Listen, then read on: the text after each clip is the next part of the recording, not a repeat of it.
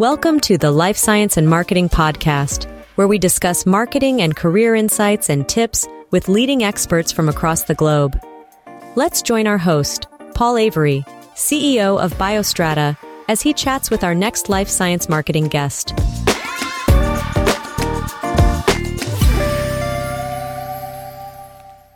Today, we welcome Natasha Zarach to the podcast. Natasha is currently International Head of Marketing at Veolia, where she's worked for over a decade, holding a number of positions, which includes Head of Digital Marketing and Communications within the company's ELGA team, which delivers water purification systems for laboratories. And that's how Natasha and I met back in the day.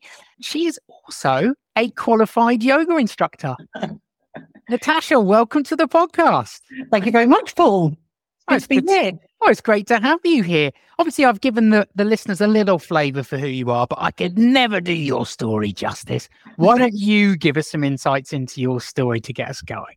Oh, gosh, my story. I'd love to say I knew exactly what I wanted to do from an early age, but I didn't. Entirely sure I still do. Kind of fell into the technology industry by accident, and I did a number of roles across product management, sales, and marketing, both in the UK and overseas, which was good fun. I kind of reached a stage where I was done with binary. You know, I wanted something more human than ones and zeros. So I moved to Veolia, where I've been, as you say, for over a decade. Wow, that makes me feel old. Veolia is one of the most influential environmental groups worldwide, and that really appealed to me. But I worked for a really tiny business unit within the group, focusing, as you say, on science and healthcare markets. That's kind of where I ended up. I'd love to say, as I said, I had a vision and a path, but I didn't. It's definitely one that's more flowy, shouldn't say, like water. How apt. Yes. Highly pure water, I would imagine, as well. Of course. Unlike your squash that you've got. Oh, no. I was going to hide the squash, and now you brought it up. I'm going to have to put it in camera for the video viewers. Tell us about your current role then, because you're International Head of Marketing at Veolia now. Are you still focusing mostly on the science side, or is it more broad? Yes, it is mainly on the science and healthcare markets, but we are, I guess, getting more segmented within those markets. So we're developing, obviously, the pharma verticals, food and beverage. So it's expanding, still within healthcare and science, but becoming more segmented. But that's probably driven as much by our organisational structure as trying to connect with the right people, right, from a customer point of view. Makes a lot of sense. Yeah. What about outside of work? What are you passionate about outside of work? Yoga, for one. Ironic, I have a friend who often yells at me, "We just sit still for a minute," and I think that's probably why yoga's good for me. I probably struggle to sit still. I'm always doing something, I'm always learning. I think at the moment, my current new thing is pottery. So but for me, it's kind of turned into a bit of a metaphor. For me, you know, everything's a bit wonky, but mostly functional. That's a life aspiration.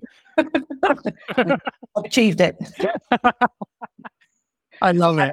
Yeah. So it's often, exploring something new, learning something new, which I guess again suits marketing really, because it's forever changing.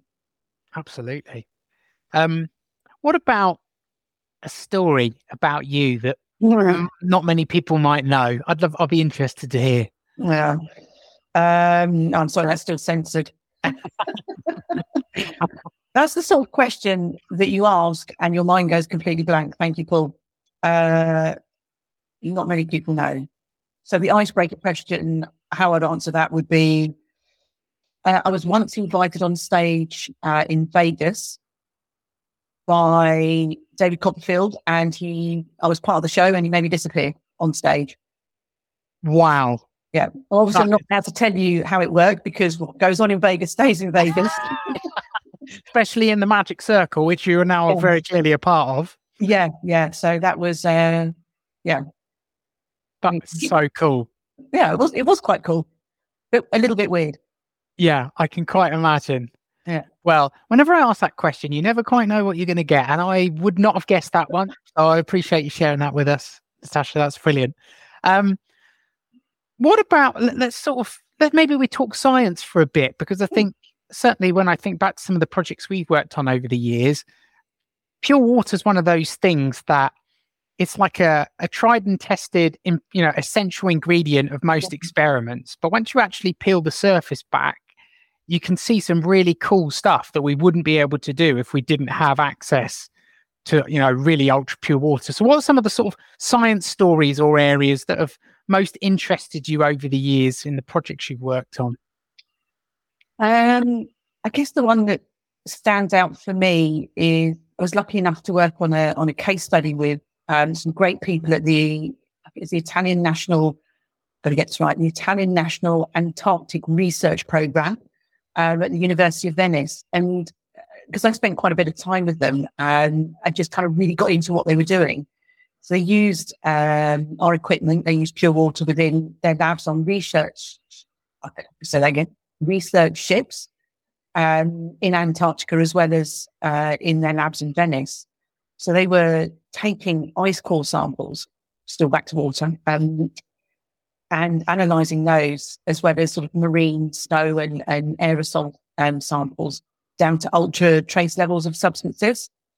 So they were looking really at our impacts latterly on the sort of pristine environment within the Antarctic environment, but also the biomass burning events from thousands of years ago. So just absolutely fascinating work and great spending some time in their labs. So, our equipment there really is super vital because they're analysing water effectively, or at least the ice core samples. Yeah, they can't afford to detect something that's in their reagents that they're using by accident and then ascribe it to the sample. That would be disastrous. Interesting. I can't believe, do you know what I love about that as well? A laboratory on a boat, on a sailing vessel, like that's pretty cool. Yeah, it is. Yeah. Unfortunately, I didn't get to go on the vessel. I'd love to. I mean, it's definitely somewhere I'd like to visit, but the visiting their labs was absolutely fascinating because obviously everything's really low temperature. So I had to basically get up dressed in a moon suit, complete with moon boots, to actually go into the lab and see all the core samples and how they were using the equipment. So yeah, it was fascinating. Oh, that sounds so cool. Yeah. I would love to see a picture of that. Everyone in their moon suits. Yeah, I look like a Oompa Loompa, I think. That's awesome. On the science front, is there any area of science at the moment, maybe you're working in it, maybe not, that just particularly excites you and you're kind of keen to see how things are going to play out? I guess, and it's probably linking a couple of things here. I'm really doing quite a lot around pharma, drug discovery, AI and drug discovery. Huge things. Just how is that going to play out for what is typically, a 10 to 15 year process, and the costs are astronomical.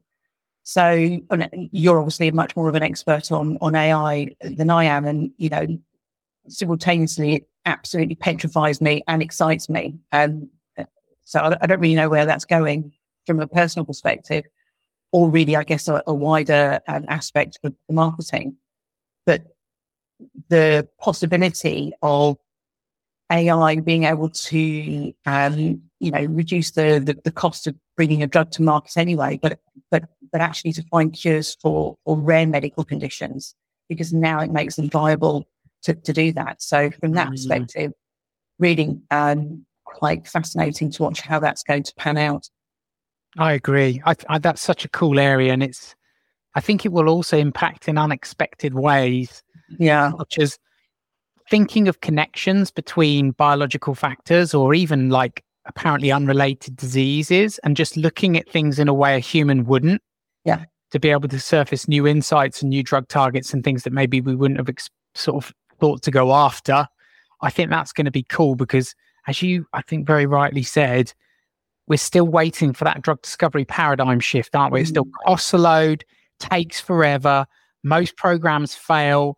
they still fail too late when loads of time and money's been spent on them. And if AI can give us a leg up and help us get over some of those challenges, I think the world's going to be a happier place.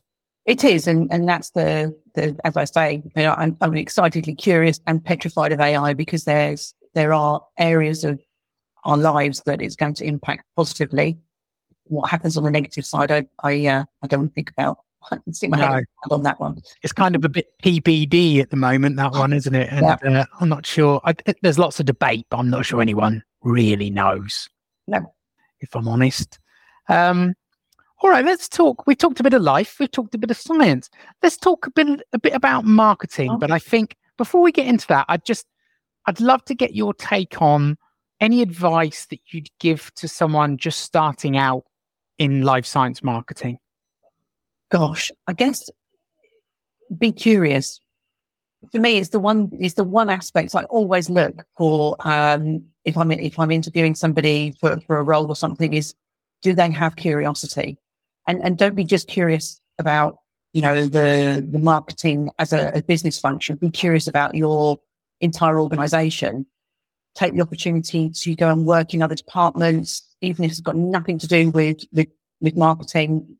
Go, build products. If they're here, go build a product. Go work in tech support. Go out on the road with sales, because ultimately, as a marketeer, you're selling, you're promoting, and you are everything in that organization. And so for me, it's always important to understand the bigger picture and apply that to customers as well.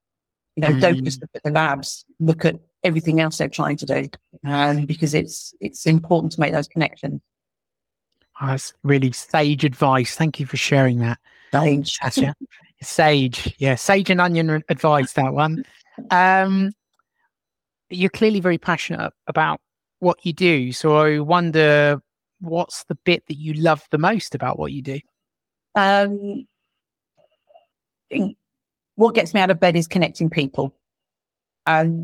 It's probably one of the things I did think about in a sort of a career progression. Was I've always enjoyed working in international roles. I like the fact that, one day I'm trying to figure out how to connect with, a lab manager in China, the next day in Germany. So the variety of that as a challenge is fascinating, just from a marketing tactical point of view, but also culturally, understanding the differences there. So for me, that's the thing that's always really interesting. Plus the fact I'm doing it in an environment, an environment that's really fascinating from a science point of view. The advancement in sciences keeps it fresh, as well as the fact that, marketing changes every 2 minutes or so. It feels. Yeah, especially at the moment. That's really interesting. And I do think people do different things in different countries, and you've got those cultural aspects. So what do you think are the biggest challenges about that? What the biggest challenges of the differences? Yeah, and trying to communicate to people in different countries, understand the culture, how they apply your technologies in different scientific environments. I think the biggest challenge there is don't localize, culturalize. It's really easy to take what we've done here and translate it, push it out and say, off you go. We've given you some fantastic content. Go and make a campaign in your local market. It just doesn't work that way.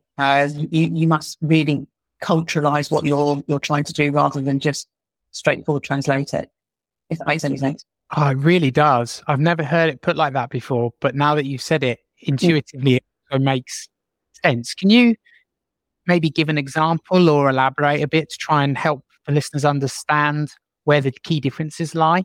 Right. So I'm just back from China. I went to go and spend some time with my colleagues out there, who fantastic, haven't seen them for a good number of years for obvious reasons. And we're looking at running campaigns in their market. And it's probably the best example of culturalisation versus localisation. Obviously, the language is very different, but how they use social media is vastly different. Not obviously, they don't have any of the the Google, LinkedIn, Twitter platforms that we have here. They have something like WeChat. So WeChat transcends business and personal. So if I've connected with somebody on WeChat in a business environment, I'm just as likely to see exactly what he's doing or she's doing at the weekend. And so those lines are completely blurred. Wow.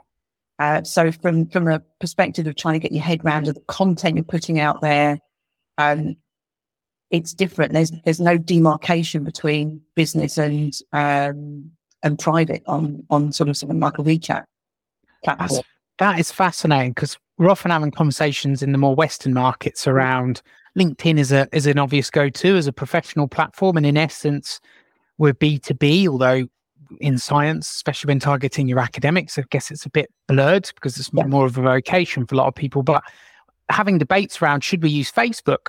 Is that the right type of platform? Whereas it sounds like when you're using a platform like WeChat, you can't choose. Like you're getting the whole person, business and personal, and then you have to think about how you're going to apply your messaging and the content you create to that platform.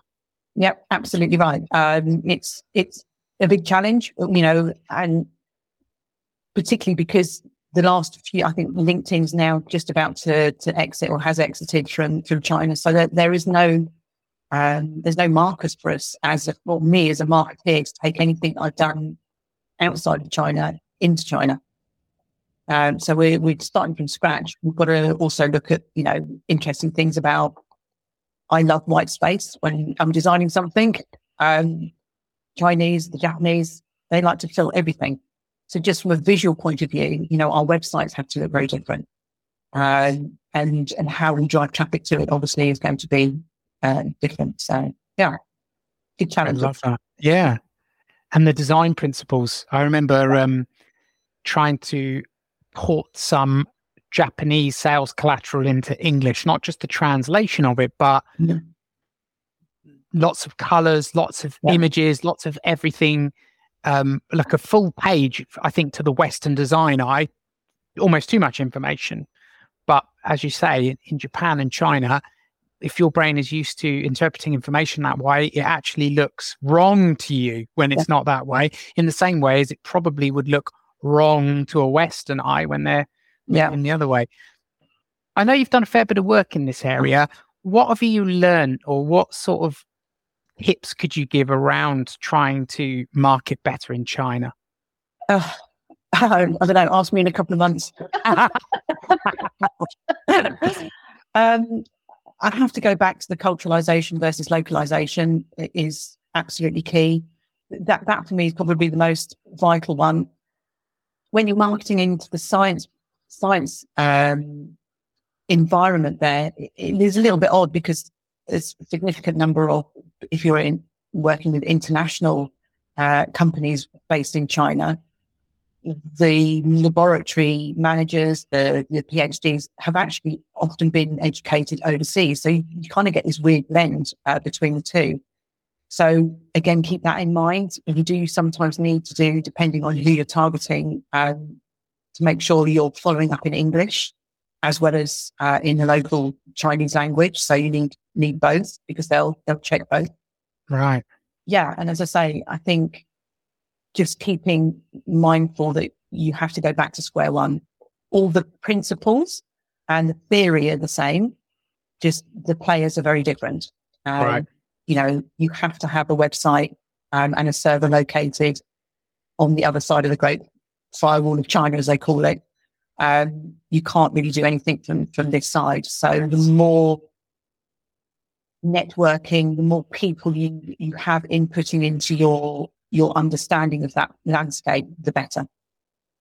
Fascinating stuff. Well, thank you for sharing that, Natasha. If we look a bit more broadly, what do you think are the most hard things about life science marketing? What are the biggest challenges we face as life science marketers, outside of that massive one that you've already posed for us?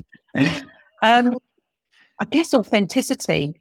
And I say that because, I've worked in a number of different industries outside of the science. I don't have a STEM background. I've worked outside of the life science market. It's fair to say scientists are the toughest people to market to. and rightly so. Their psyche is to question everything. And if you're not another scientist, if you're in sales or in marketing, you don't really stand much of a chance. So it's making sure that as marketeers, we are genuinely authentic about the content we're putting out there. Is it genuinely going to help that person? It's things that if you start talking about greenwashing, will just be uncovered in minutes, and you lose that, you lose that reputation. So authenticity, I think, is probably key to making sure that you're connecting the right content. Don't put stuff out there for the sake of it. It's just, you'll be, crash and burn. Yeah. They're particularly discerning as an audience, and they spot, rubbish a mile away. And I think as humans, we've got very good at seeing veiled sales pitches wrapped up in content that's actually just a sales pitch. But my goodness, scientists, if they see that, they almost have like an allergic reaction to the brand, right? So you've got to really market with that in mind. We've worked on a number of campaigns over the years, some of my favorites. Yeah. I'd be interested to know what's been your favorite marketing campaign or strategy that you've implemented over the years. It's funny you should say that, because it was actually, and I can't actually remember the details, but you and I met when we were a lot younger. Biostrata had a few people in it. I don't think it was yourself and Claire and I think a couple other people. Yeah. And I was working for a business unit that was effectively a fairly traditional B2B manufacturing business unit. But our challenge was we had to promote the brand globally with, 3 people from a small office in the UK. And so we took the step to move our predominantly offline budget and campaign activity to all online, pretty much. I think about 70% of it went online. And I can't remember the details of it, but I do remember sitting watching, live tracking on landing pages, because a campaign was happening as opposed to, an event that takes months. You deliver it and you have no idea really what's coming after that. So for me, it was the first online campaigns that, Biostrata and my team worked on. I just would love to be able to say I can remember the details of it, but I can't. I love those as well. I remember in a meeting you saying to me, water's really important, Paul. We've got to make water sexy. That always resonates with me. Yeah. Because it's true, right? I think the problem when you've got an unsung hero in the laboratory is it becomes something that maybe people don't pay attention to. But when it goes wrong, goodness me, they know about that. It absolutely. And that's always been one of the challenges of the promoting the brand. We're a niche brand. We don't dilute. Sorry, I had to get that in. Cut that out.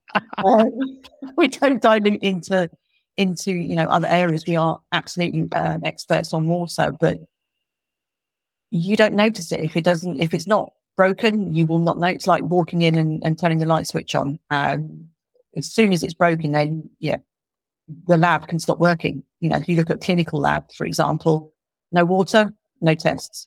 And a clinical lab puts thousands of tests through on a regular basis. The impact when you look further down the line of not getting results is, something you don't really want to think of. So it is the unsung hero. We'll keep pushing it. We'll still try to find a way to make water sexy, or at least just raise the awareness within the market. I'm not sure we can ever really attain sexy. So I think we got close. If I remember, and I think for the listeners as well, inbound marketing, content marketing, like this pretty much dominates in the life sciences now. But when we were bringing content-driven approaches, inbound marketing didn't really exist in the life sciences, right? We were kind of forging the way, and we got to have a lot of fun with it, thankfully, because I think of the creative dynamism in your team who were well up for it. Plus, we were in a market where if you can say something interesting and valuable and you can say it in an interesting way, you can really stand out. And I always remember some of the infographics and comics that we did that had, in the end, some really massive players copying what we were doing. And I remember that as always being a big marker of, are we on the right track here? Yes, because the big players are noticing it and they're imitating it, which is for me is usually, what did they say? Imitation is the greatest form of flattery. So that was fun. We'll go with that. Absolutely. What would be your single best marketing tip that you've learned over the years that you pass on to other marketers? Prepare for podcasts. Don't wake up in the morning and go, I've got a podcast interview today. Crumbs. My first podcast, I have to say I'm a podcast virgin up till now. So interesting process. I guess be willing to change and experiment. Like we did switching, offline to our online strategy, and stay curious. Sorry, that's two, not single. Best marketing tip, but be willing to change and experiment and stay curious, because if you're curious about the people you're trying to connect to, it just makes for a better campaign, or it makes for a better approach to what you're trying to do on a day-to-day basis. Awesome. One more question. What do you think are the biggest missed opportunities for life science companies when it comes to marketing? It's probably not so much about life science, but marketing in general. It's about data and connectivity. One of the things I loved about working with online is that you can measure what we did. And before that, it was a bit of a dark art. But now, unfortunately, we have so much data in our organizations that it's not always connected. So it makes it harder for us to build pictures, right pictures of who we're trying to target, what we can continue to help and be authentic about and be relevant about with the people that we've connected with. So it's both an art and a science. The art drove it for many years, but the science really came into its own when digital marketing came along. So really it's making sure that you're better at managing and connecting the data, and being, kind to our IT departments, who I'm always beating up, because that's one of our problems, is making sure that we're connected. I think that's so. I mean, on the one hand, it's super hard because we end up with data in so many disparate systems and we need to connect them. On the other hand, I think moving data between systems is as easy as it's ever been. And then what we do is we then make it even harder for ourselves by collecting ever more data in different formats, structured in different ways. And so it's like we're on a bit of a merry-go-round in terms of we've got some of the technologies we need, but now we're collecting even more data and making it even harder for ourselves. So now we need to upgrade our technologies, and the never-ending spin. Yes, I think sometimes less is more. Yeah. Pulling out, seeing the wood for the trees, as they say, right? And trying to really being able to figure out what's the important part. Look, I've really appreciated your time, Natasha, today. Thank you so much for joining us. If people are interested to connect with you or speak with you about anything you've mentioned today, what's the best way for them to get in touch with you? Well, if you're in China, on WeChat, apparently. Indeed. I have to set up. I'm not quite sure what I'm going to be prepared to receive. LinkedIn's probably the best way. And with a name like mine, I'm not that difficult to find. We can drop a link in the show notes just to make it even easier for people. Other than that, thanks so much for your time. Really appreciate it. It's been fun. It's nice to take some time out and talk rubbish at you. No rubbish, but lots of talk, which I appreciate. Thanks, Natasha. See you soon. Bye. Thank you for listening to the Life Science and Marketing Podcast. For your regular dose of cutting-edge life science marketing insights, don't forget to subscribe. Join us again in 2 weeks for another engaging expert discussion.